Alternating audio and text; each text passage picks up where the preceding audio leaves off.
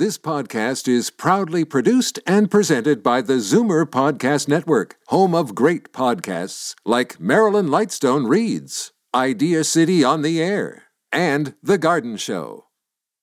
You're listening to an exclusive podcast of Fight Back on Zoomer Radio, heard weekdays from noon to 1. Oh, no! Fight Back with Libby Znaimer on Zoomer Radio. Welcome back. There's been an unsettling change in COVID protocol. Toronto Public Health is scaling back on contact tracing efforts just as we are experiencing a substantial spike in confirmed cases. Now, this comes as the system really seems to be swamped. So while the number of daily tests has increased, there's a huge backlog in getting results. And the assessment centers are actually closed today to try to catch up, and they're moving to an appointment-based system. So what does this mean for us, and should we adjust our behavior to take this into account? I want to hear from you. Also, would be happy to take your questions because I am about to introduce two very big expert doctors. The numbers to call, 416-360-0740, toll free 1-866-740-4740. And now I'd like to welcome Dr. Andrew Morris, an infectious diseases specialist at Sinai Health System and the University Health Network here in Toronto, and Dr. Matthew Miller, an infectious diseases researcher at McMaster University and a member of the Institute for Infectious Diseases Research and the McMaster Immunology Research Center. Welcome to you both. Thank you so much for being with us. Pleasure to be here. My pleasure. Okay, let's start with Dr. Andrew Morris. You've been tweeting about this all weekend. What are your concerns? Well, at least in the Greater Toronto area, we have a pretty substantial rise in cases. It's to the point where it's overwhelmed our testing systems capacity, and it's now overwhelmed our public health response capacity in terms of being able to contact trace and then get those contacts to self-monitor, isolate, and possibly even get tested. So those things are just part of a greater picture where I'm quite concerned about this rapid rise in cases. I mean, I found it a bit ironic that I don't know if it's just something that the authorities didn't think about. So they increased the number of tests, but the wait time is increased. And even in the pharmacies, which started taking asymptomatic people in special cases, like if you need to travel, if you want to go to a long-term care home, well, those results are delayed as well. I've heard of cases of people missing their flights because they didn't have test results a week later. Dr. Miller. Yeah, no, the turnaround time in testing is a major ongoing concern, and the implications of that, I think, have been exacerbated by return to school, because now, obviously, we're entering the time of year when there's a lot of other seasonal infections that are not associated with coronavirus, and children who experience symptoms and then need to have coronavirus testing before returning to school are also experiencing major delays, which has knock-on effects for their parents and caregivers, of course. And so it's really essential that the turnaround time for these tests be much better than what we're currently experiencing. Dr. Morris, is that something that's doable? I mean, my thought is, you can't just go and conjure lab techs. You need people who are trained, or is it a machine issue, or is it just a money issue that may be fixed if the money flows? Well, I think in the summer it was a money issue. I think now the challenge we have is there are many factors involved in having these tests get performed. That includes having assessment centers staffed, having the transportation for the specimens, having the reagents and the other materials for the tests, and then having trained technologists in the laboratory facilities in places where they also have more machines that need to be purchased with additional space for storing the specimens. So there are many steps along the way that are creating challenges for being able to ramp this up. I understand we'll be able to ramp up substantially over the next few weeks, but as you can probably gather, every day that we don't have increased capacity, we're falling further behind. Yeah, I mean, my thought is, okay, so a result is delayed. Contact tracing is a bit on hold or scaled back. And so all kinds of people who've been in contact and who may actually have it have no idea. Yeah, that's certainly right. I mean, I think, we've moved into a stage where for the foreseeable future, I think it's very unlikely, given the daily increases in cases, that public health is going to be able to return to the type of detailed contact tracing that was possible when case numbers were low. And so as a consequence of that, in order to get things back under control, it's going to require a massively disciplined, concerted public effort to, put our mindsets back to where we were in the spring, where we were really limiting our social contacts, our trips outside of the home, in order to stem ongoing transmission. I think one really useful thing that people should be encouraged to do where possible is to download the COVID tracing app that the government has put out, because at least that's one way to be able to disseminate warnings of potential exposures in the absence of public health directed contact tracing. I was just about to ask about that, because apparently the take-up is really small.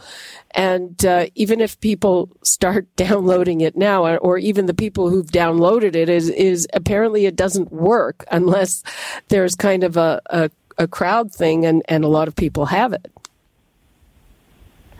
Yeah, that's certainly right. I mean, the way that this app works certainly depends to some extent on uptake, and the more people have it, the more effective it will be. I think that arguably that there hasn't been sort of optimal communication about the way this app works in terms of advertisements and infomercials by the government. I think that some people had some trepidations around privacy issues that would have largely been allayed if the built-in anonymity intrinsic to the way this application is built was, better explained.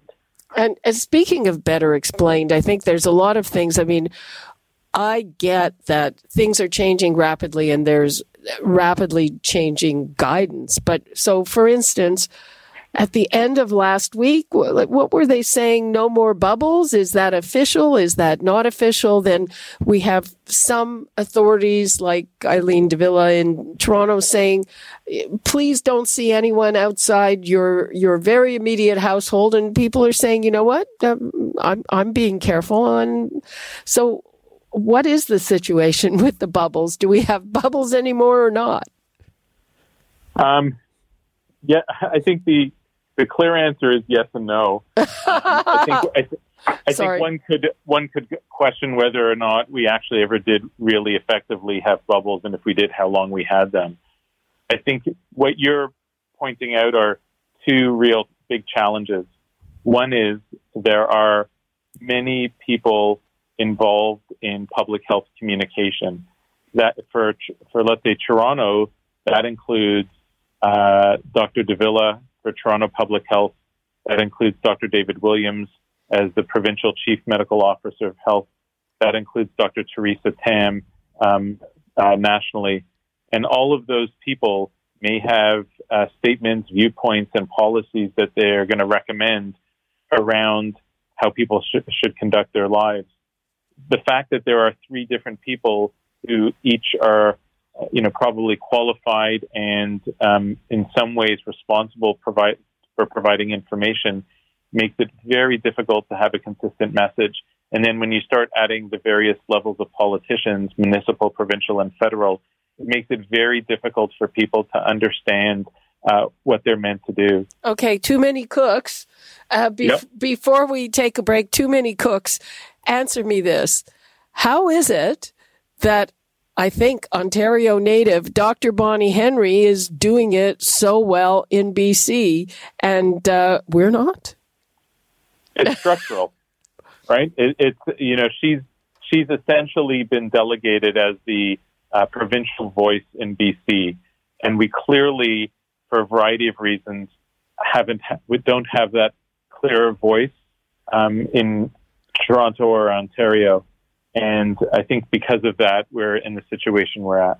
And you don't think it has anything to do with the way she uses her voice? I think that's part of it for sure.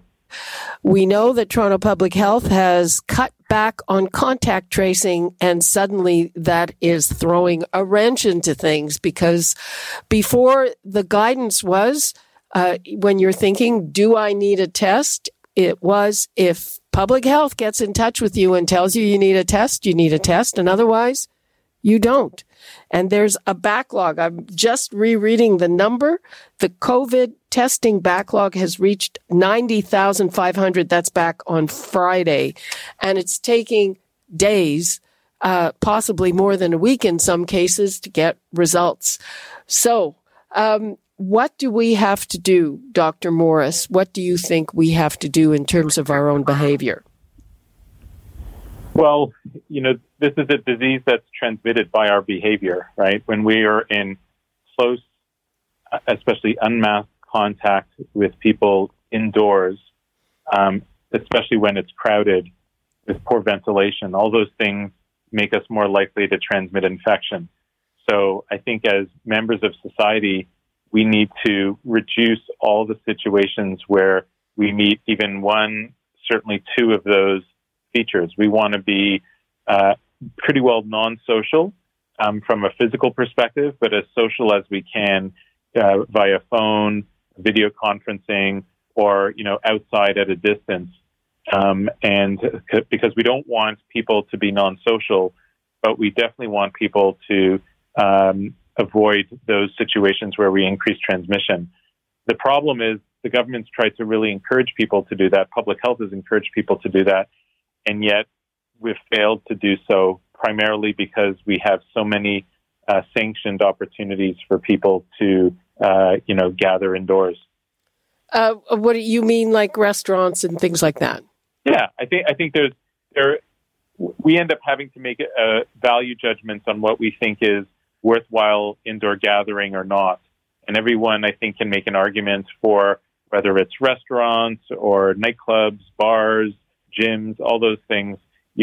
Everyone can certainly make an argument for all of those as a worthwhile things to keep open. The challenge we have is there's only so much kind of social credit that we have. And I would say that our priorities for congregation need to include schools, long-term care facilities, and retirement homes, and healthcare institutions. And I think those need to be our priorities for the time being. What about Thanksgiving? A lot of people say have very large dining room tables, and if you can socially distance inside, is that a bad idea if it's people who are or were in your bubble when there were bubbles? I mean, I think that one of the challenges is that the bubble concept arguably worked okay when we had very, very low case numbers, in through the midsummer. The issue now is that no matter how careful any individual thinks that they're being, the total rise in cases, especially in communities where case numbers are really high, means that no matter how careful you're being, your probability of becoming exposed is higher just by virtue of the fact that other people aren't being careful.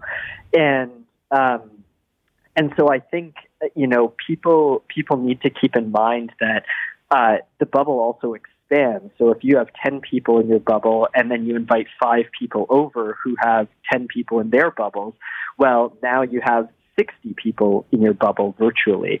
And so, people need to think really, really carefully about Thanksgiving dinner, certainly, and probably consider, what their risk of exposure is based on, their personal circumstances, and then also the community in which they're living and what case rates look like within those communities. Are you expecting a spike, Dr. Morris, after Thanksgiving? It'll be delayed because all our spikes always are delayed. I think it will also be extremely difficult to know what the test spike will be versus the real spike, meaning because of our challenges with testing, it's very hard to know what will happen in terms of our testing numbers. But the real number of infections I would anticipate would increase, and we normally see a 1 to 2 week lag from the actual day where infections are transmitted to when we see them come up in test results. And are our test results now artificially low because of the delays? Absolutely. And do you have any algorithm or anything that's maybe telling you how deflated they are? Well, we know that, as of yesterday, we were behind about 90,000 and change. And if we use the percent of tests that were positive, we can kind of figure out that those tests, which are a 4-day lag, there were about 1,300 of them. So you can imagine that there's probably 300, 330 or so per day extra numbers or extra cases that we're just not having tested yet. So when you hear around 600 and change today, it's really about 930, 940. Mm-hmm. And that leads to how many more infections tomorrow? I can't answer that one. It's beyond my math, I must say. We keep talking about the second wave, and I'm wondering also in terms of, we just had this conversation in the front half of the show in terms of long-term care. Are you satisfied that this time it won't hit long-term care as badly as it did the time before, that it might manifest elsewhere, or is that not a foregone conclusion? I would like to hope that our response in long-term care facilities is going to be better, but I think it's far from a foregone conclusion. We already are seeing worrisome increases in cases and staff and residents in long-term care facilities. Obviously, the hope is that procedural changes will help to prevent widespread outbreaks in those facilities, as we saw during the first wave. But as my colleague pointed out earlier, we've moved into a situation now where, in addition to all of the restrictions that were eased in the summer, there are much more indoor social and physical interactions as a result of school openings, for example, and our ability to protect our vulnerable residents in long-term care facilities really depends, again, on trying to maintain the lowest possible transmission rates in the community. And so as soon as those rates increase, we are de facto putting those vulnerable individuals at much greater risk. Okay. Let us take a call from Danny in Scarborough. Hello, Danny. Yes, good day. And how are you doing today? Fine. How are you? All right. I was going to say, hope everybody had a great weekend and staying safe. Go ahead. The reason I'm calling is the fact that I understand the border's been reopened to passionate visits and people who are coming to visit family members for funerals. Now, they say you have to quarantine for 14 days. It's almost impossible to go to a funeral and quarantine for 14 days before you visit anybody when funerals are usually over within a matter of a few days. You make a very good point, Danny. Absolutely. And in some religions, they're less than a few days after. Yes. So what are you saying? Would you like those restrictions eased more, or why bother? Well, the thing is like, what are we actually opening the border to when, as family members have been able to say goodbye to their parents and so on, that are local. Now they're opening the border and saying, well, come on over, but you have to quarantine for 14 days. It's a mute question. Yep, moot, yeah. Thank you, Danny, for that. You're very welcome. Yeah. Have a great day. Go ahead. Yeah, no, I was just going to say I certainly, sympathize with the point that the practicalities of easing our border restrictions don't always, align well with the intention. And of course, this pandemic has been very difficult for anyone, trying to, celebrate, life or end of life milestones together. And, obviously there's tremendous will to allow that to happen more easily. But for funerals especially, the 14-day quarantine certainly poses challenges. And I guess that the, expectation from government would be that, where possible, for religions where it's permissible or people who are not religious, that the idea would be that you would need to delay the funeral, if you were having visitors from across the border until such a time as their quarantine window ended. Yeah, and there are a lot of virtual funerals. Yes, absolutely. So, Dr. Morris, are you happy about the easing that happened, or is that a problem too? It is a challenge. As we've seen in Vancouver, there are 4 flights over the past 24 hours that have arrived with known cases on board. And, so importing cases when we're already struggling with our homegrown cases does make it a real challenge. I think if we put in strong measures to ensure that people are quarantining upon arrival, then this can be done safely. And there are many countries around the world that are doing that. We aren't doing it to the same degree. Well, I remember hearing stories about people who were called by officials to make sure they were quarantining. This was in stage 1. But, if we can't even contact trace, how are we going to be able to do that? It is a different arm of government to some degree that's involved. And I think that's part of it. As long as you resource these various arms agencies, organizations, then we should be able to do it. But we have to be committed to ensure that this gets done, and that means making it a priority. Okay. So in terms of the second wave, let's just get a sense, where are we at? Are we at the beginning of it? And do you anticipate that it's just going to build?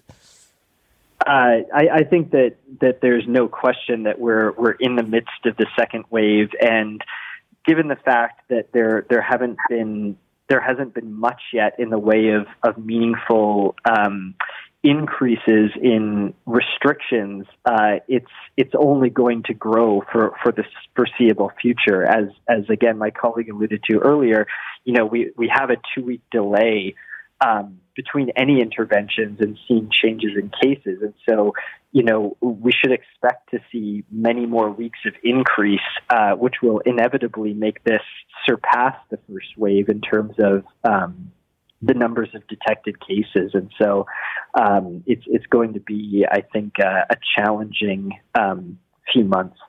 And Dr. Morris, last 20 seconds to you. Yeah, I think, as my colleague just mentioned, this will continue to rise. It really, every jurisdiction in the world that hasn't acted at a similar stage has seen it grow exponentially until further restrictions are put in place.